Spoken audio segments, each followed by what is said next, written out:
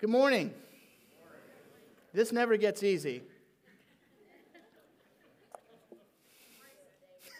Embrace it. Who said that? Thank you, Heather. Yes, but it's good. It's a good privilege. My name is David Sluka. I'm the worship pastor here, and in case you are visiting with us, we're going to open up our Bibles to Colossians 3:16. And maybe by the end of today, you'll have that memorized.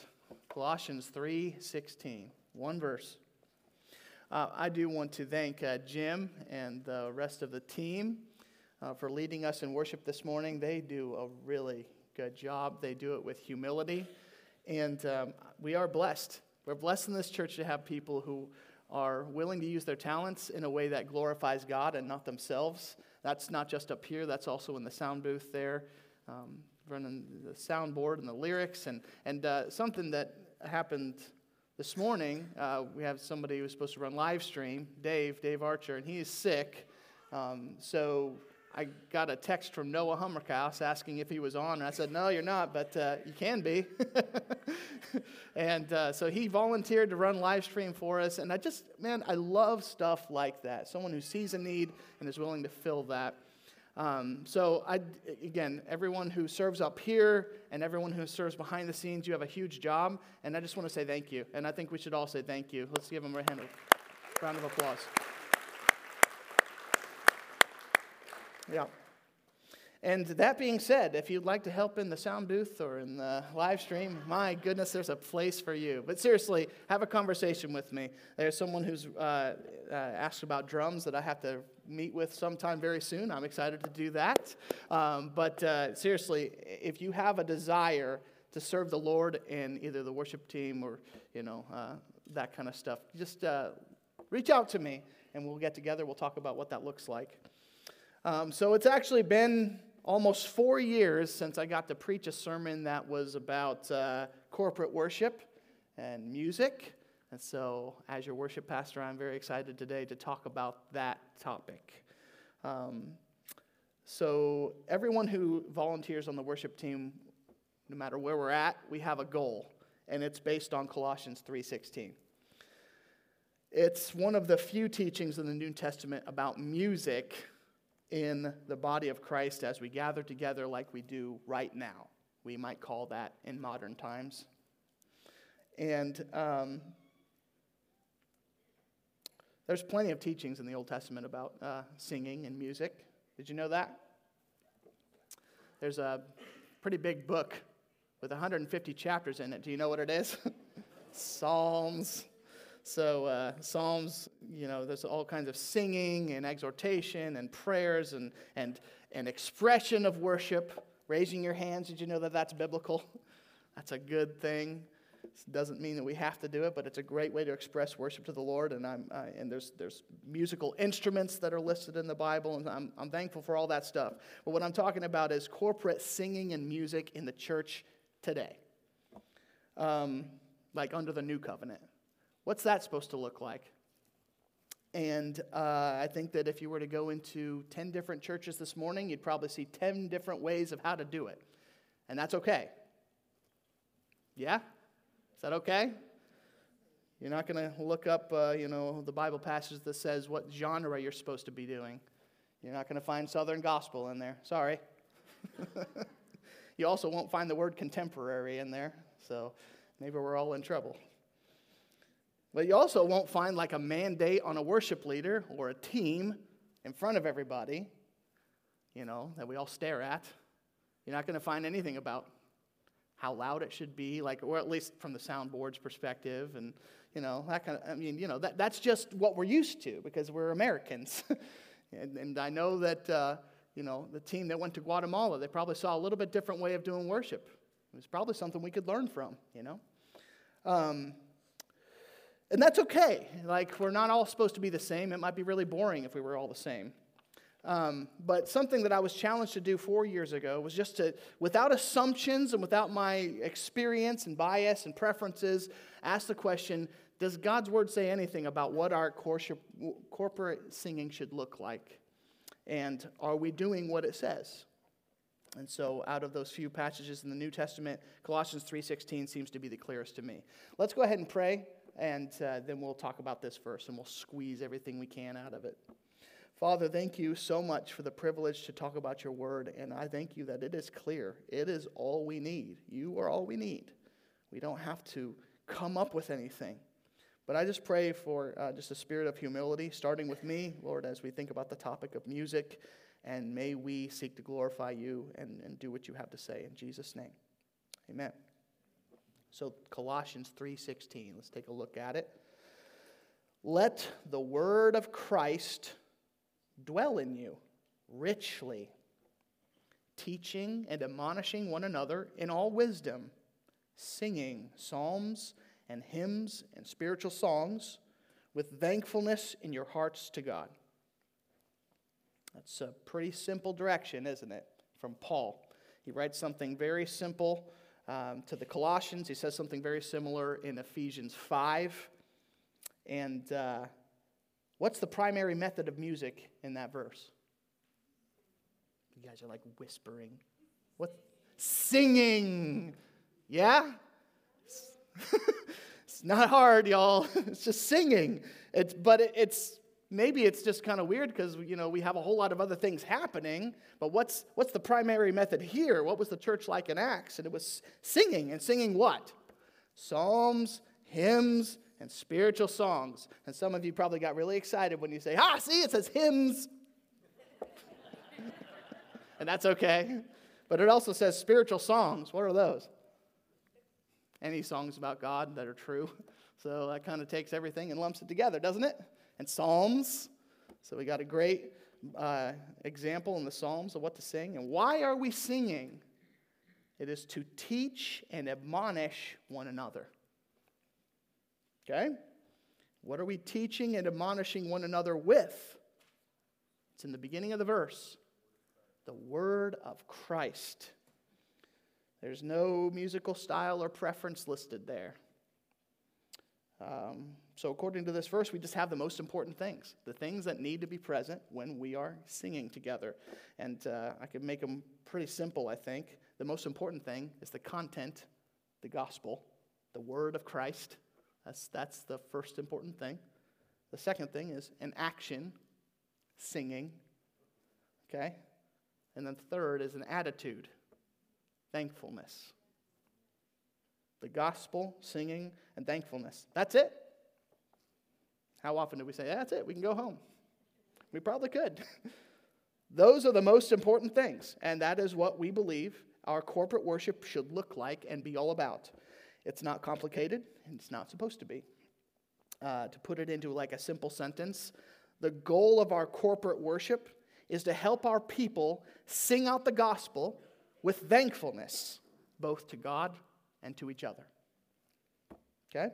Now, there certainly could be some more things that happen in our worship service, and especially in regards to singing. But what we're shooting for is those three big things. And God can do whatever he wants.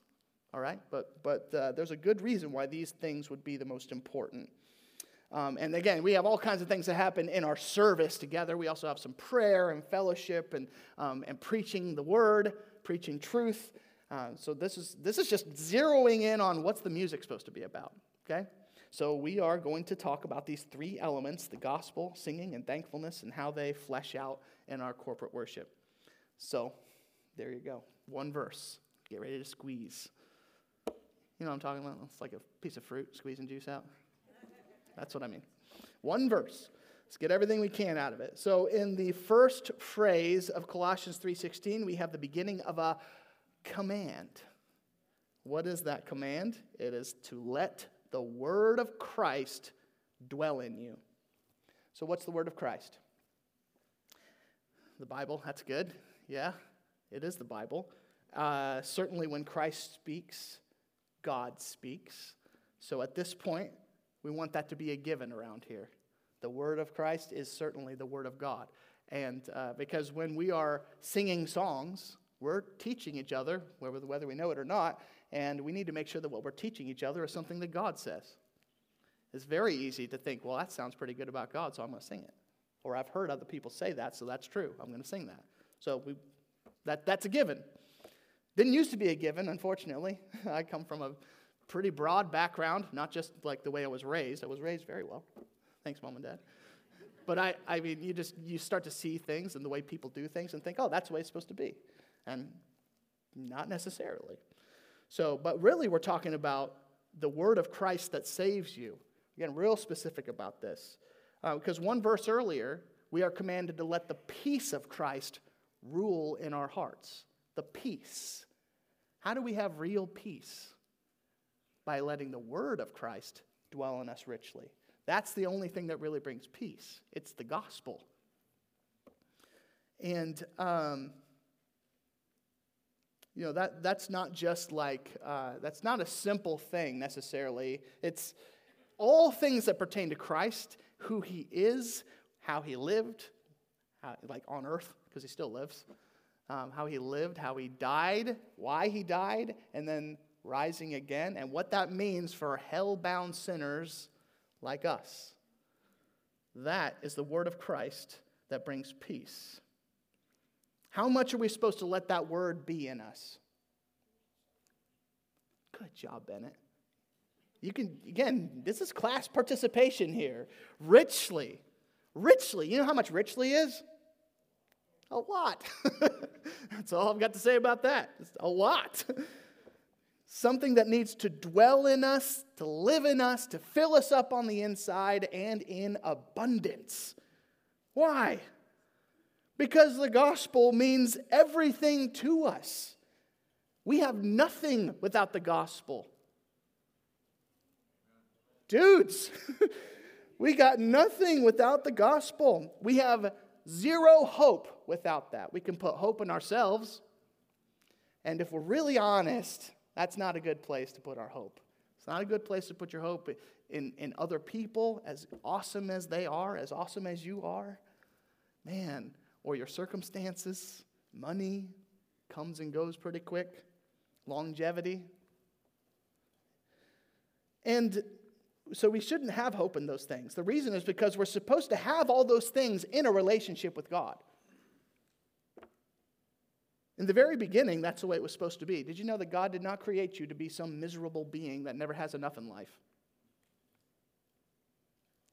Are you with me? He didn't create you to be miserable. He doesn't love your misery unless it makes you think about him when you didn't before. And that's a good thing. In the very beginning, God created people, and they were the happiest they ever needed to be or should be. They were satisfied. They were comforted. They would never die. That sounds pretty good, doesn't it? Like their bodies would never wear out and get wrinkly. They wouldn't fall apart. There was none of this waking up in the morning going, oh. You know, that increases the older we get. Yeah? There was none of that. There was none of the sickness. Awful sickness. Not an ounce of that. That's not the way God created things. But it became broken, didn't it? That wicked serpent, the devil, he convinced Adam and Eve that somehow there was more to be had. God didn't create everything good. He couldn't have. He's holding out on you. And they believe that. And how often do we do that? You think that God's holding out on you somehow? Oh, man. We had enough in the beginning, but it was broken. It was infected by sin, which is just as simple as disobeying God, right? And we all do that. We're all sinners. And because of that, we get condemned to hell. Now you might go, come on, David. Are we really going to talk about this again? Like how, can we come up with something new? People don't flock to the church when you start talking this way. We're all condemned to hell. And so to you, I would say, let's let the word of Christ dwell in us richly. Because we cannot understand how good God is unless we first understand how bad we are. And bad is a pretty soft word. We are revolting to the one who created us.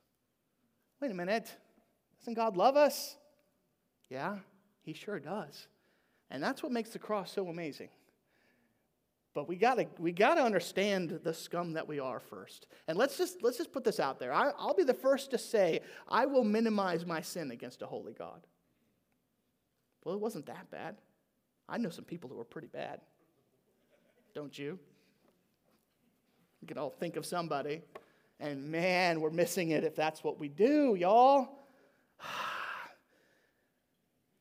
Like, it's because I think God's holy.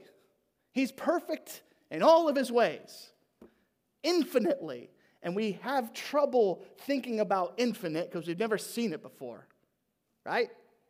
I think if we use that word and it's apart from God, it's false. And I know you've probably done this before. We talk about it a lot. But like, you ever go out in the evening and look up at a star or the stars? You ever done this?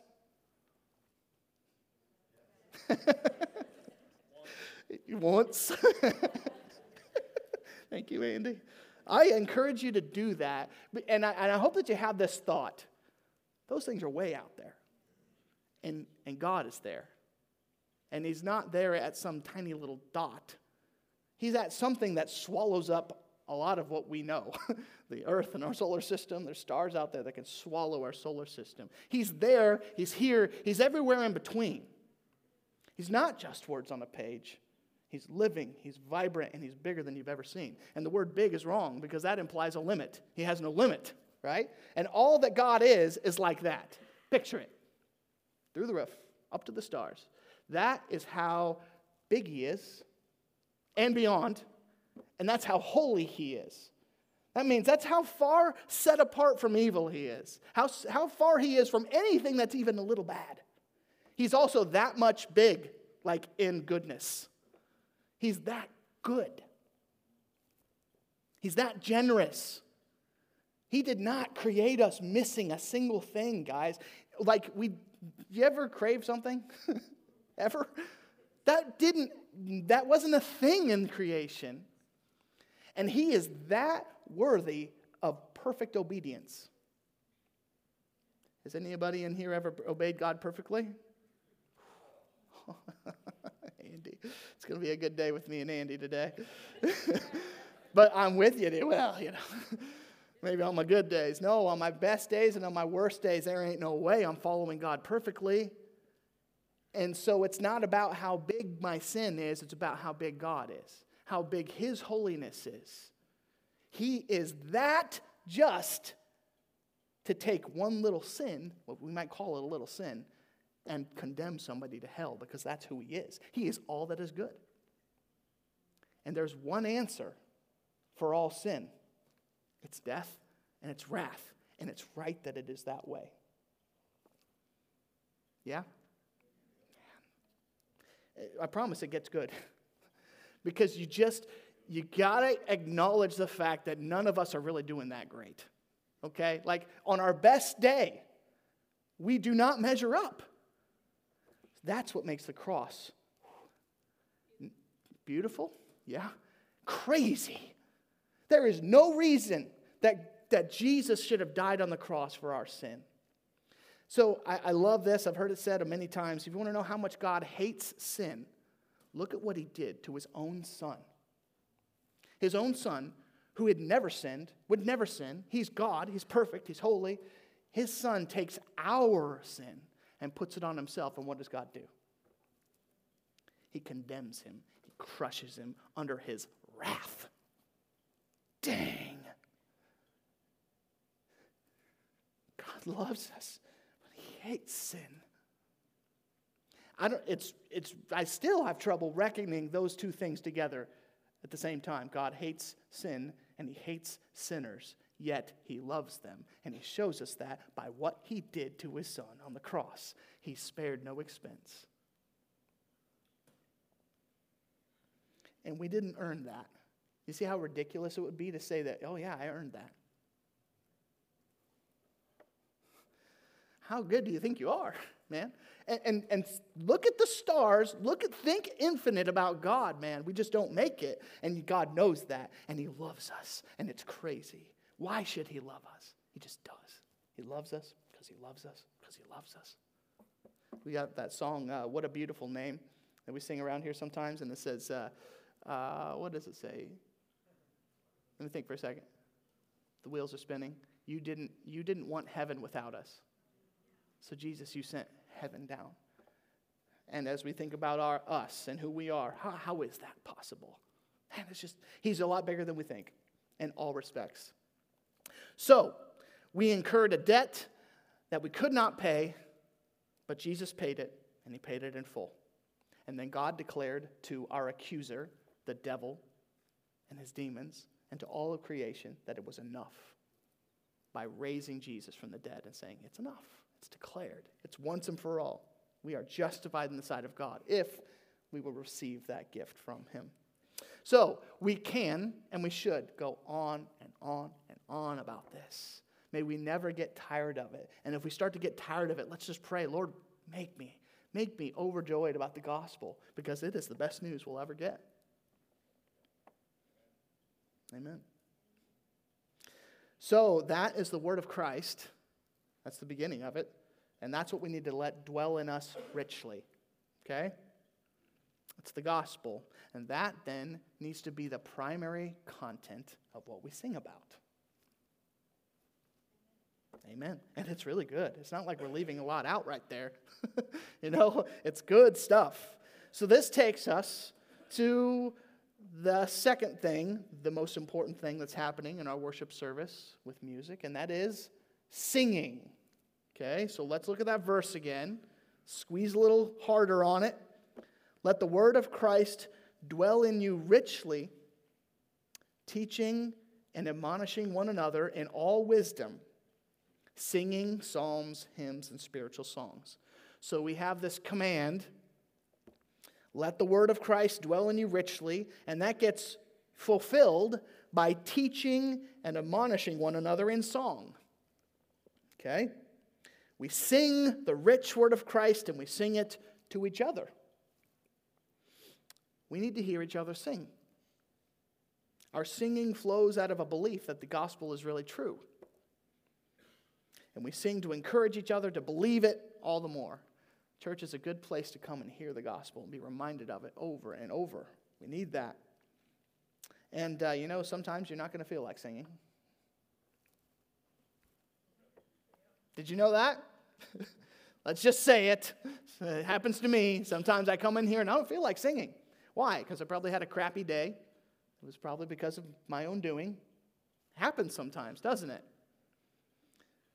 And there are many reasons why we may not want to sing. But it is a command.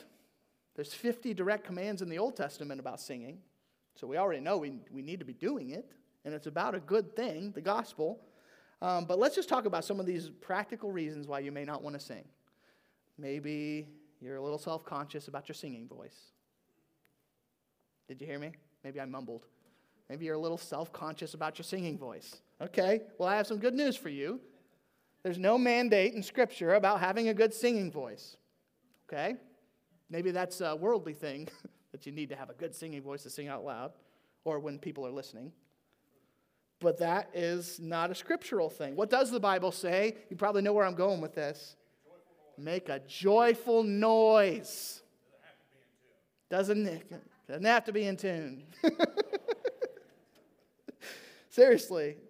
We are not singing to make a big deal about how good we sound. We are singing because we are agreeing on the gospel together.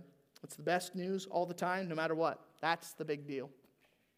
We sing and we demonstrate unity with one another and agreement. We demonstrate that we're here for each other. And listen, God would rather have us sing with authenticity, sing the gospel with authenticity and be out of key, than to be pitch perfect and care more about what we sound like than the fact that we're saved. Does that make sense? We need to stop thinking about that. Life is a lot bigger than that. And maybe that's easier said than done, right? It's a group thing. We're all involved. We're not trying to make this into a concert. And if we ever do that by accident, we're gonna stop it, okay? That's not what we're going for. This is a group thing. And it's corporate worship. It's how we fulfill the command to sing together. Now, maybe you would say, well, I don't like to sing. Okay. I don't enjoy it. I have a question for you, and it'll sound funny. It will. But it's not, it's serious. Like, do you enjoy anything?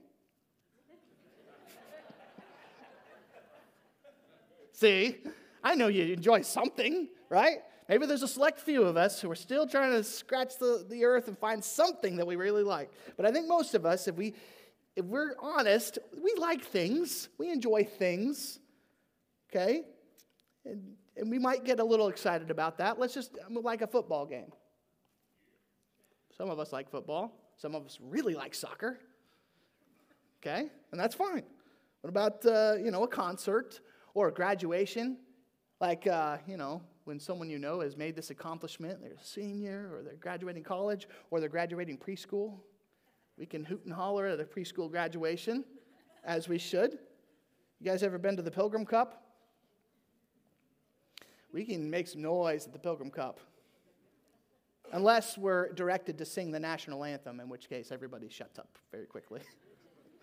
I don't know if they do that anymore, but the last time we did this sermon, I had that same illustration, and I just observed that. They're like, hey, let's sing as the band leads us in the national anthem. And it was like we kind of started, maybe a few of them did, and then suddenly, nope, we're not doing that.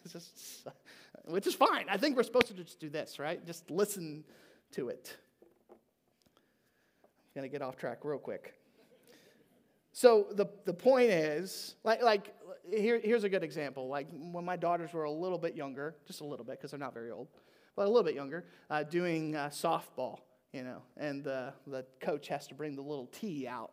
We all know why the tee is there, because I couldn't hit it from the coach. That's fine. Whatever, you got to learn, right? But then, they just kind of, they swing and completely miss, and then they just kind of barely nick the ball and it falls off.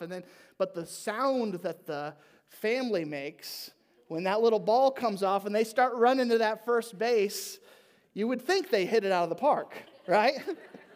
And I love that. I think God built that into us. That is good stuff. And I think that everybody has something like that. It may be big, it might be small, but it's something that brings you excitement and gets you going and gets you to vocalize about it, all right? So how much more should we make a joyful noise about the gospel? Because no matter how good those things are, they can't compare to how good the gospel is. Seriously. Can we really compare it to anything? In Christ, we are free, and we shouldn't be. You're not going to have to go to hell. Amen, somebody. You're just not missing out on a punishment. You're actually going to something that is so good, we can't imagine it.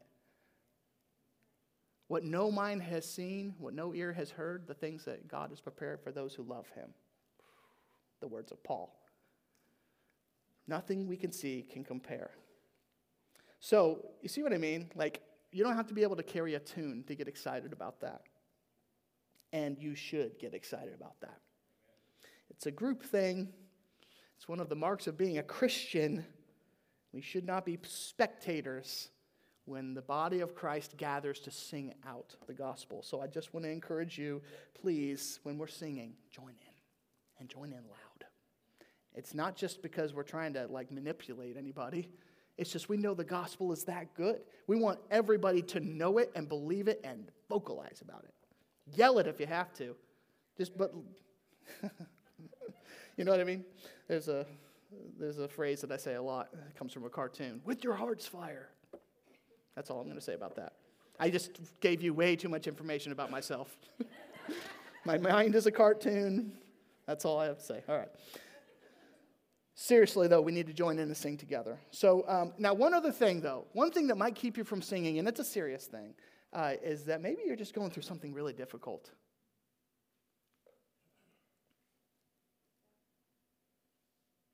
Maybe it's hard to get the words out. And it's hard to believe what you're singing. And I can get that. And I think you get that too. So we had this last song that we did, Lord, from Sorrow's Deep I Call. I noticed that almost was one of the loudest songs of the entire morning. One of the lines in there is, for so long I've pled and prayed, God, come to my rescue. And even so, a thorn remains. That comes from Psalm 42. It's a psalm of lament. It's crying out to God in a desperate time, and it gives you permission to acknowledge your pain and give it to him. because he knows already. He's not blind to it. Sometimes it feels like he is, but he's not. He's not somewhere far off in the distance. He's at the star at the same time as he is right here, right now. He sees every little detail, and he hurts with you. He knows. He doesn't shy away from that. So it's appropriate that we give that to him. But look what the psalmist does. The psalmist in Psalm 42, he says, "Why are you so downcast, O my soul? Put your hope in God, for I will yet praise him." Why? Why can the psalmist do that when things are so difficult? Well, let's think about this. Does God always change our circumstances? You're like, David, I thought you were going to encourage me here. Does he? He doesn't. Sometimes you hear people say that he does promise to change your circumstances or whatever, and he doesn't. Okay? Sorry. He doesn't promise to do everything that you want. And that hurts sometimes, and that doesn't mean that we understand it, but that's not what he says. What does he always promise? To be there with you. He says, I will never leave you. I will never forsake you, even to the end of the age. That was from the Great Commission when Jesus was talking to his disciples. I'll never leave you. And they went through some pretty awful stuff. And no matter how things turn out on the earth, the gospel is still true for you. No matter what the devil throws at you in this life, you have a sure hope in Jesus that you will be permanently safe with him in the end. So that's a hope that's not rooted in your circumstances, because your circumstances, they change for the worst in an instant, don't they? I'm looking at some people. I know. Things change for the worst just like that. But what will never change is the gospel. This world stinks, and it stinks a lot, and it's going to keep stinking until Jesus comes back. But the gospel's not going to change. So this is a great example of how we can teach and admonish each other in song with just the gospel, especially when things are really hard. We need this for each other. Think about how encouraging it is when you know somebody's going through something really bad, and yet they're still singing. They're still singing truth. Like, what does that do for you? What a testimony that is. And we need to know that how encouraging we can be for each other, just in that aspect. And then, so I need to hear your voice, and you need to hear mine. Not because I'm a particularly good singer, if I could get the words out. That's not the point. The point is that this is an opportunity to hold each other up. So this is why it's important to make sure that our songs aren't just based on circumstances, because they change. Our feelings change. We need to have songs that are saturated in something that's never going to change, in the gospel. And that doesn't mean we never sing about circumstances. Like Lord, from Sorrow's Deep I Call is a great example of that. Man, sometimes you just got to cry out to God. You got to do it. But we always want to be led back to what's our sure hope right now. Right now, it's the gospel. That's what we stand on. And we pray that God will meet the need right now. We pray that he will. But if he doesn't, we still know he's good. He's proved it. He's good, we are not. That's what makes the gospel good all the time. Okay. Well, that leads us to our last important element in our singing, and that is the attitude with which we sing as often as we can. So look at that verse one more time at the end of Colossians 3:16. We are to sing with thankfulness in our hearts to God. Thankfulness in our hearts to God. As we think about the gospel and what it means for us and how we relate to God, it produces something in us. At least it should. Thankfulness, gratitude. And so we aren't just singing to each other, although I think many times that's a part that's missing. Sometimes we forget, oh yeah, I'm supposed to be singing so that I can teach somebody else about God. That is primary purpose, but there's also a purpose of just singing to the Lord. If it's not coming from our heart to the Lord, then, well, we just have some adjusting to do. The gospel elicits thanksgiving, and it's contagious. I want to give you some examples of how I know this is contagious. Because like, when we do a song like Man of Sorrows, and we get to this thing called the bridge, where it says, now my debt is paid. It's paid in full by the precious blood that my Jesus spilled. Now the curse of sin has no hold on me. Whom the Son sets free. Come on. Because I might have a bad morning or a bad week, and you will too. And you're going to wonder, man, does this curse of sin still have a hold on me? And as long as you still feel bad about it and you keep going back to the Lord and repenting about it, no, whom the Son sets free is free indeed. Ah, yeah. There's a reason why we get loud during that part. We relate to it. And it's the rich word of Christ. Man, we got to have that. Got to have that. What about like earlier when we sang, oh, praise the name, right? On the third at break of dawn, the Son of Heaven rose again. Oh, trampled death, where is your sting? The angels roar for Christ the King. Oh, praise the name. And it says in there, for endless days we will sing your praise. Every time we sing that, I think of heaven. Endless days where you're never going to get tired of the same old, because the same old is so good. Right? Yeah? I hope you're looking forward to that. It's not going to be a drag. It's going to be good. There's an alternative.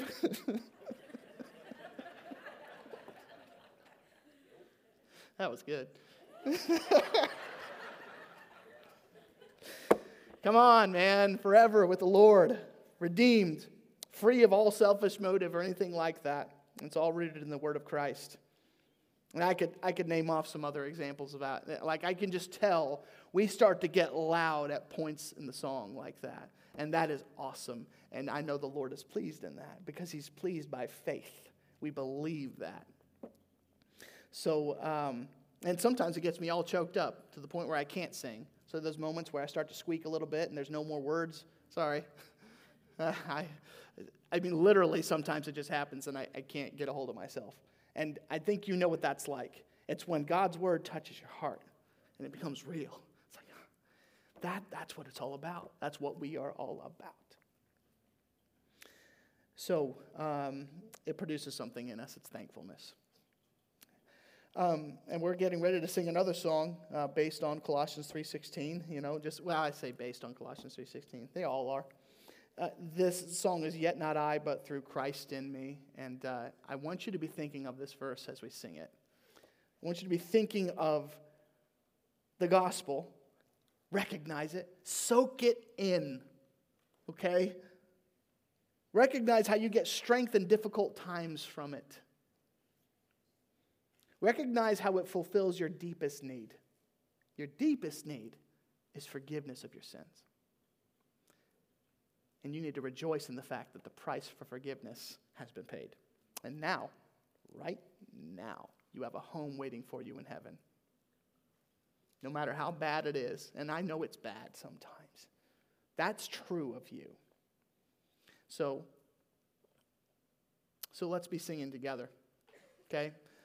Let's let that thankfulness come out of our voices, both to the Lord and to each other. And I want to encourage you to do this all the more. I've noticed, I think we've grown a lot in this. And let's just keep it up. Okay? So again, the primary content needs to be the word of Christ. It can be other things, but it always leads us back to the word of Christ. That's what we're trying to do here. Every Tuesday in staff meeting, we're talking about the service and like, all right, did we do that? And if not, well, how do we fix that? How do we get better at it? And so anyway, now you know what we're all about in worship, okay? So let's go ahead and pray as the worship team comes up and gets ready. Father, thank you for the gospel. Lord, help us to remember truth. Help us to remember what we were before you. And I do pray for anyone in this room that's just feeling like, man, I don't measure up to God's standard. I pray that you would just touch their heart and say, I know. And that's why the gospel's here. That's because you love us despite us. And that doesn't make sense. That's who you are. You are love. And you've shown us that. You don't have to do anything else. We see your love on the cross. And in our living Savior who lives to intercede for us at the right hand. He's our advocate. He goes to bat for us. And you have perfect agreement with Jesus when he comes and he intercedes. Like, there's no argument there. We are loved. We are forgiven in Jesus. And so, Lord, fill us with your Spirit. Fill us with your word. Change our hearts, Lord. Help us sing. Help us sing out loud. So loud. Because you are worthy of our praise, Lord. You're worthy not just of the words that we sing, but our lives. Every second we're alive. You are so kind. Help us, Lord, because we struggle with that sometimes. But you're patient too. Thank you, Lord. Thank you for your goodness in Jesus' name. Amen.